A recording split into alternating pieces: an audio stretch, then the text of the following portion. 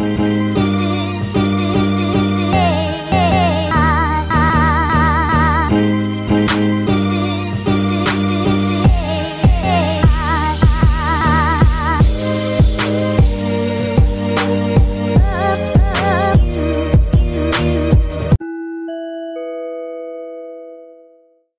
everyone. Welcome back to another episode of Independent Thought. My name is Desmond Price, and for today's episode, I am joined by Michaela Cox. Michaela, thank you for coming on the podcast today. How are you doing? Yeah, thanks for having me. I'm doing well. It's Friday, so not too much to complain about. Hey, you know what? It's always nice when the weekend is near. We do appreciate you taking some time to come on the show and talk with us today. One of the things I wanted to talk to you about is what it is that you are doing with your career now. So we're going to get into that in a quick second, but just on the topic of like diversity, equity, and inclusion, can you just briefly explain for people who might not be aware what exactly is that, and like how does it incorporate to what you are doing? Yeah, so I've been doing diversity, equity, inclusion, more specifically anti-racism work for quite a while. And I would say that deeply steers my DEI, diversity, equity, and inclusion work. But historically, diversity, equity, and inclusion kind of was born out of organizations or institutions wanting to avoid getting sued for discrimination, right? So they were like, oh, now we have to like treat everyone equally. We have to equal opportunity to employment. We just want to make sure we're not getting sued for this.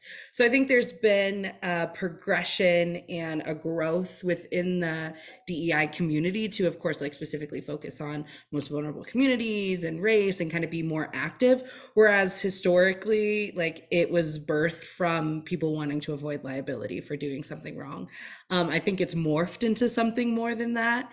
The work that I do is definitely trying to leave all of that in the dust and do more of a focus around anti-racism, centering people of color, other historically marginalized groups of folks within the workplace to create better situations, create more opportunities. And once they're in that workplace that they want to go into, creating a space where they feel included, valued, recognized for who they are and what they contribute, and that diversity really fuels creativity. It fuels you being able to provide better services or a better product. And so trying to create a system internally so that way people who are historically have to show up to work and be a different person, code switch or do whatever else, can exist in a space where they are fully and wholly themselves, in a way that sometimes the workplace, like, and quote unquote professionalism asks us to not do at all. Yeah, okay. So the company that you started is called Coequity. So Mhm. what exactly, like does the company do, and why was this like person something that you felt the need to start? Yeah, well, I think another reason I've always been interested in how we can interrupt systems and like bring more humanness into the workplace and into how we live life, right? Like you can name some other countries where it's like living first and then work.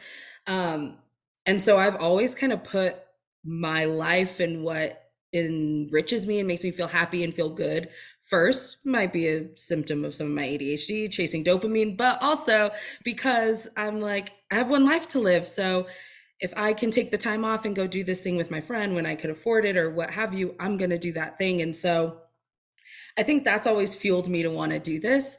It's slow working to get change internally within a workplace that uplifts the values I have for myself, and that I in the ways that I want to live my life. Right, I have always been someone who mostly follows the rules, but definitely questions authority in a way. So it kind of removed the barriers for me to say, yeah, I'm gonna, next week take a week off and go see my best friend, even though I just took a week before. So kind of the flexibility of entrepreneurship was something that was intriguing to me. Also being able to kind of build something fully encompassing the values that I hold, and just to be able to be a little flexible in how I meet the needs of my clients. Co-equity. I don't know when or how the name came to me. I just was like, I need to register a name so I can go like do the like logistical things, like get the Yeah. QuickBooks, get the business account, all this stuff. And I was wondering, I didn't want it to like be my name. Like I would love for co-equity to live to be something outside of myself in the future. But for now, that's kind of where it's living. And so I kind of wanted to incorporate that. I'm engaged, so I was like, I might not even have my last name. So is it weird to have that? All these things. And I wanted it to be a little clear-ish what work I was doing. So I thought the CO from the front of my name, and it also aligned with a lot of words I was thinking in relationship to how I wanted to show up. I have on my website like co-conspirator, collaborator, I'm thinking community. And so those words all starting with the CO really for me are encompassed in that co and equity. And equity being, one of the core values, diversity, equity, and inclusion, justice, anti-racism, the vision that we want for the world, right? What we want to achieve. And then consulting. And I had to, I think when I Googled, there was like an equity firm, like they do equity in terms of like money or finances. And there's a co-equity firm for that. So I had to, adding the consulting especially, I had to do for trademark purposes. All right. Well, there's always a reason for all these things. Yeah. You know, DEI training seems to be getting a bad rap amongst certain people, especially in the media sphere. I've heard about this. I'm going to get into this a little bit deeper into the episode, but specifically, besides how the media portrays it, like, why do you believe that this training is important, like within a workplace? Like, why do you think more people need to be aware of all of this? And, is it vital, do you believe? Yes. I It's vital for a few different reasons that are pretty close to my heart specifically. One is deepening your self-awareness in any regard, whether it's like awareness of how you feel about your body or your relationship to money or all these things, your relationship to other people and to our society and to different communities is such a core part of that. And you cannot be kind of like deeply aware of self and your experiences and how that impacts how you move through the world, how you move through the workplace, without grappling with your relationship to racism, white supremacy, heteropatriarchy, all of these things, right? So I think in that piece where I'm someone who really loves therapy and like picking apart everything about myself, toe the line on how healthy that is sometimes, but it's to me really, really core to self-awareness and a competency in self-awareness. The other piece I think that's really important is that it's so core and crucial to our history as Americans, right? And throughout the world, but I'll focus my degree is in American history or in African American history. And so you can't fully understand the history of America without having the intricate details about what was happening for Black folks and other people of color in the United States at that time. And now we're in, 2022, and we had movements like in 2020 with the murder of Breonna Taylor and George Floyd. And I think of when I was deeply activated was in like 2014 with the murder of Eric Garner and Michael Brown, right? And so it is deeply important to understand these pieces so we can kind of know why we are where we are today and that it's not an accident. It was like very uniquely and specifically designed to operate this way. So when we can like couple the history with kind of like the deeper reflection, I think we show up as better people, better like humans in whatever your workplace is, whatever you want to do in the world, or just engaging with people who aren't like yourself. So for me, it's a core part of like my identity in the ways I want to show love and compassion for other humans in this world. Hey, that totally makes sense to me. And it's a shame that it's become such a politically divisive topic, which is, one of the reasons why I wanted to bring you on and talk to you about this. Obviously, this being a political podcast, we're going to get into the politics of DEI. But before we do all of that, we're going to take a quick break. And when we come back, we're going to have more with Shayla. Stay tuned.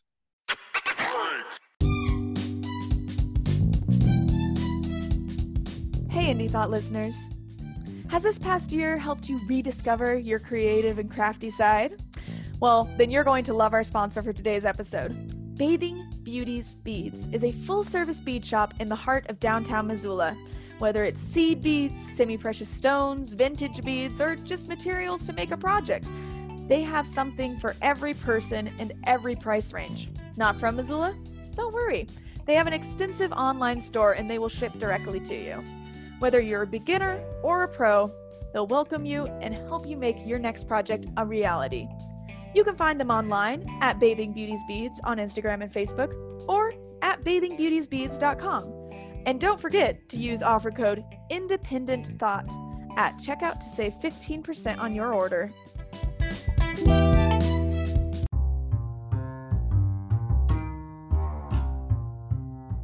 Betty's Divine is a locally owned boutique on the magnificent Hip Strip in downtown Missoula, Montana, that has been a fixture in the Mountain West since 2005.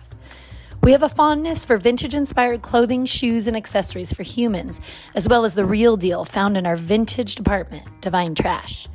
Betty's Divine presents a snapshot of Northwest styles with an emphasis on street, skate, surf, and rock and roll culture, as well as Americana classics. Alongside a radical selection of clothing, Betty's Divine offers a damn fine array of shoes, jewelry, records, and accessories to satisfy any taste, whatever your age or vibe. You can count on us to prioritize financial, social, and environmental responsibility without sacrificing the look. Visitors enjoy a lovely atmosphere, dreamy tunes, and the best customer service in the West, and you can shop us online at bettysdivine.com.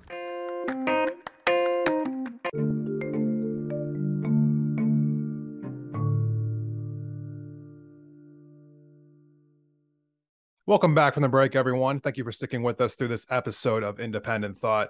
So before the break, I was mentioning how, this is a political podcast. Obviously, we talk about some of the politics involved with DEI. Unfortunately, I've been seeing too much scapegoating going on when it comes around this topic. And kind of given that a little bit, has it been challenging for you at all to find businesses to work with you, or has it been like more easy because people are kind of sympathetic to some of the constant attacks that you're seeing in the media? Like, how has it been for you trying to find people to partner with over the last, the course of the last couple of years while you've been doing this work?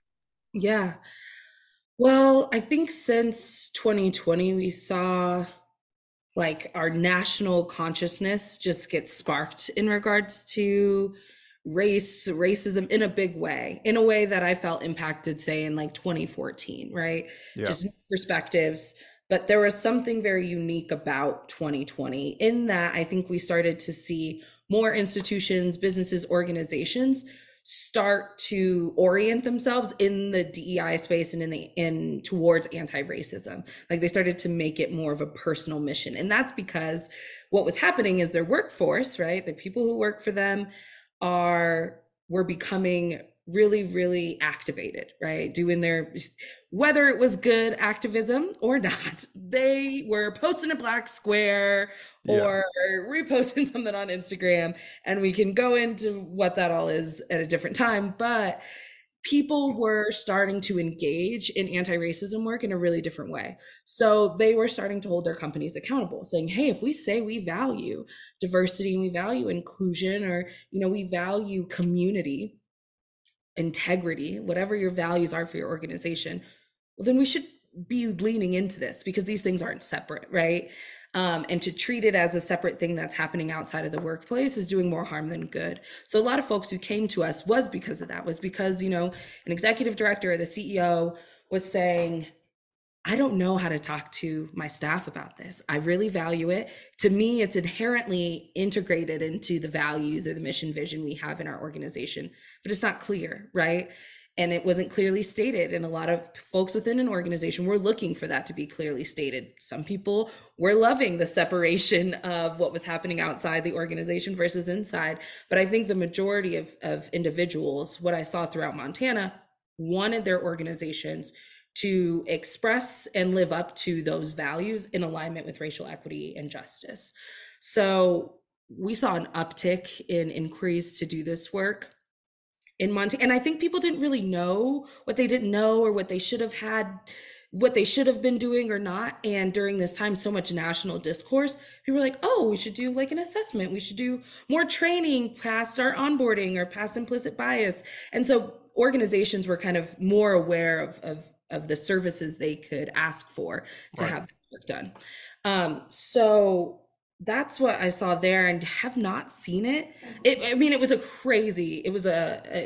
wild uptick in inquiries during that time. Like I was on video calls from, I think I started my workday at like 9 a.m. to 5. And before I figured out, we were all kind of new to the Zoom world at the time, that like that's really unhealthy and not good. I was just in back-to-backs for the entire day, hour-long conferences, and then I was like, wait, let me do 30 minutes, and I could still be in back-to-backs, like just weeks of just video consultations with folks. Yeah. So it's died down in comparison to what it was that first year. And I remember that same year I was in the Cornell like certification for diversity professionals. They have like this big certification course, and that was around the time that Donald Trump issued the executive order, right? It was like September of 2020. And so I'm on this call. I'm working for like grassroots nonprofit in Montana. We are coming from a very different space than some folks who were there who worked for the DOJ or worked for Google or Apple or what have you, right? So we had to have really serious conversations about what shifts in our approach to this work when you can't name colorblind or privilege or, white privilege or implicit bias. And really what it comes down to is like, those got created into dog whistles. And because of that, you just change what you say a little bit, right? We just use different terms because there's different terms for all of it with the same end goal. But what's interesting, and I've gotten this pushback with clients where, folks who don't understand or don't see themselves in this work, right? Yeah. The equity inclusion at its core is like not linked to politics. It's their values, right? Their values of us wanting to provide opportunities for folks so that they have what they need to be successful, right? Like, and that everyone has access to equal opportunities. Like, that is the core tenet of like our country, right? Although we know we contradict that in all the ways. So I think in some ways, diversity, equity, inclusion, anti-racism, racial equity is trying to bring us into who the United States and who we as like Americans and people who live here like can be if we were actually going to live up to like some of the best ideals that we have as a nation. And so people tend to bring their politics into their view or into their values, right? Like if I value equity, depending on what my politics are, I can bring politics into that from any perspective, right? Yeah. And then of course that comes into their view and that impacts the workplace. No one has ever called the EEOC, so that's the Equal Opportunity Employment Commission. No one's ever called them political, right? They protect employees' rights against, and they protect employees against harassment, against retaliation for the protected classes, right? Like women, especially women who are pregnant, folks with disabilities, race, gender, all those things. But when we're talking about equity, all of a sudden everyone thinks we're being political, but equity is like wrapped up in equal opportunity employment, right? And this is a commission that operates and does much of the same things that we're pushing for. I would say is the biggest difference we see here is where we're thinking about equal versus equity. And that's where equality versus equity. And I think that's where we lose some folks, right? Bootstraps theory, equal, yeah, everyone gets the same thing, same playing field. We're okay with that. We feel more comfortable with that because that doesn't actually ask us to be aware of how history has impacted where we are currently, generational wealth, any of that. Equal. We're all equal. You all get the same things. Treat everybody equal. When we're looking at equity, we're asking folks to say, okay, what does Desmond need versus Michela? What's our background? What do you need to be successful in the workplace? And it could be something as seemingly simple as you just have a more introverted working style. And so how a manager engages with you might be different than me. How we engage with each other might be different because I'm quite extroverted, knowing your personality types, those pieces. all the way to, okay, we're both Black, however, I'm a woman. So in what cases am I impacted by misogynoir, which is discrimination or misogyny against Black women specifically? And so equity is asking those questions. What do you need to feel valued, feel included within your institution? And what do I need? Because there might be a lot of similarities, right? And on those similarities, they can give us the equal footing. But there might be a lot of differences there too as well that we bring into that space, both historically and currently, that require you to need different things than I need. And so I think that's where folks get a little uncomfortable in it, because we've been practicing equal opportunity employment and some tenets of equity, right, to protect folks in these protected classes for a very long time. But it's not as beneficial to be talking about the EEOC as it is these wild progressive people who want everybody to have what they need. Like it goes against all the bootstrap theory, right? Right. No, it's an interesting place to be right now, because I feel like it is being demonized, relentlessly. I see it time and time again. And I think one of the boogeyman scenarios that people play is they talk about like what happens in these trainings from like an outside perspective. And I see this talking point sometimes on the news, and they're saying like, oh, they're teaching people to hate white people, they're teaching you to feel guilty about yourself, they're teaching you that like America is not a great country, blah blah blah. Like these are the caricatures that I think that are trying to like be incepted when we talk about this. What let's cut through that a little bit right now. What does it look like when you partner with a business? Like, how does that process actually play out? And what is it that you're trying to achieve when you are working with whatever company you're signed up with? I absolutely love this question. This is so good because first of all, it makes me laugh because it's just silly. It's so silly. And like, who's walking into, okay, if you're an educator, one of like the core tenets of doing this work, educator organizer, is empowerment. So like you need to feel empowered to make decisions for yourself that are in your best interest. And I want to help guide that so that way we are not as creating harm against like people of color, right? And so I'm never gonna go into a space and be like, so I don't know if you've seen this GIF, like all the white people to the back immediately, like, it's, there are spaces and situations where if it's being led by Black folks, there are times where white folks can sit back, listen, take in the knowledge and the expertise and the wisdom that's in that space. Montana organizations, that's not how I'm walking into that space, because I'm never walking into a space that has those kind of demographics. First of all, the kind of spaces I'm being invited into, or even in the first conversations, predominantly white organizations, whether they maybe have a couple people of color, they might have some LGBT plus folks, or folks with like other forms of diversity. And we want to tease out, how can you better serve your employees internally so you can better produce a better product, so you can better serve your constituency? That's my end goal. And so how can each individual that's currently within your organization show up as their full selves?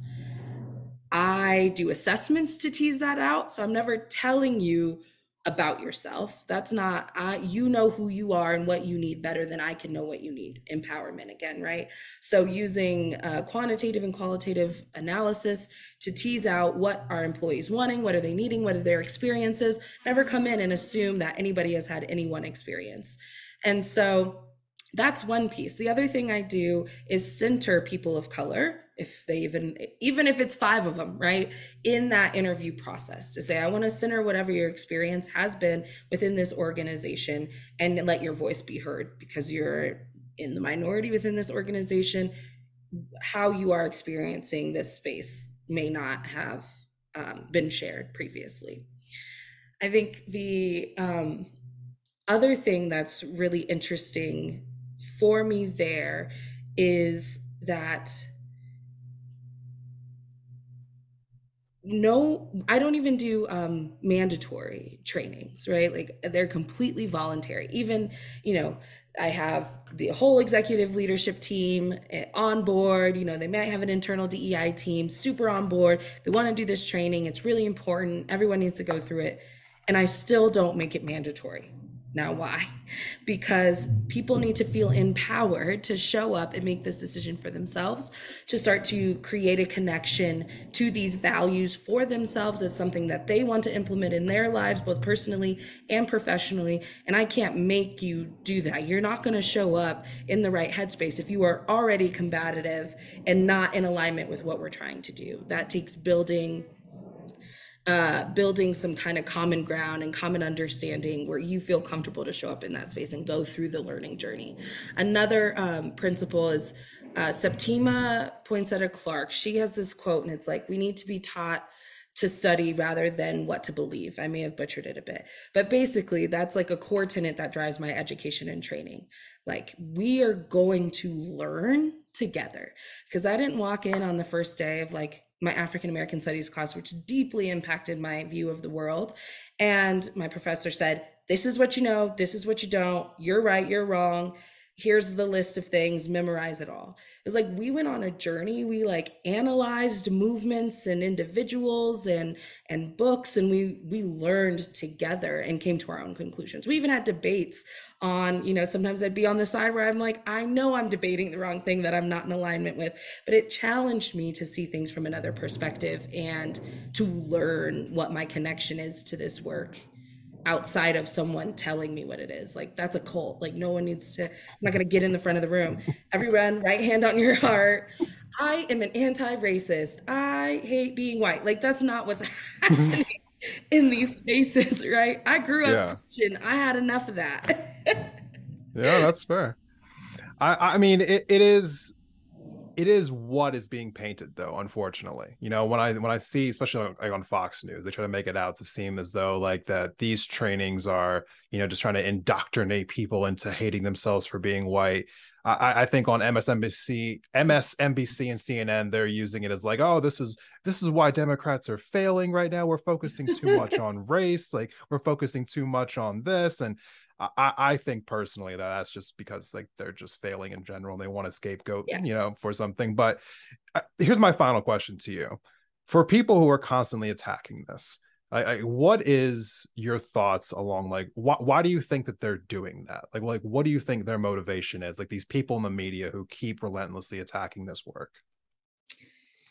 Well, there's a couple things, right? When we think about being indoctrinated, it's interesting how they say that we're trying to do the opposite, that we're trying to indoctrinate folks, when largely anti-racism, diversity, equity, inclusion work is trying to undo an indoctrination that has happened to most United States residents, right? We went through the US public school system. They're like very, very intentional to have civil rights photos in black and white, right? To make it feel like it was a super long time ago. We never talked in depth about the system and of slavery or colonialism, how it impacts us today. It just was like this piece of history that kind of existed over there, right? And all these like white dudes were like really, really awesome and created the best nation on the earth and equal opportunity for everybody. And like, we never talk about the dirt underneath the rug, right? And so what this work is like, we're lifting that and saying like, actually you shoved it all underneath here, and we have to like get it out of here, acknowledge that it's here, and clean it up ASAP. And what that does is it challenges power structures and dynamics in the United States in a like deeply impactful way, right? Because if we're looking at race as a social, as a racial hierarchy, right? That's how it is. It was formed for this purpose, right? And to center whiteness above all other races, right? As the norm, as the dominant race. Then to say, okay, that was intentional. Look at all this harm that was caused because this was the belief. And we were also taught to believe this as people of color, as white folks, and not see people as human, that we have this deep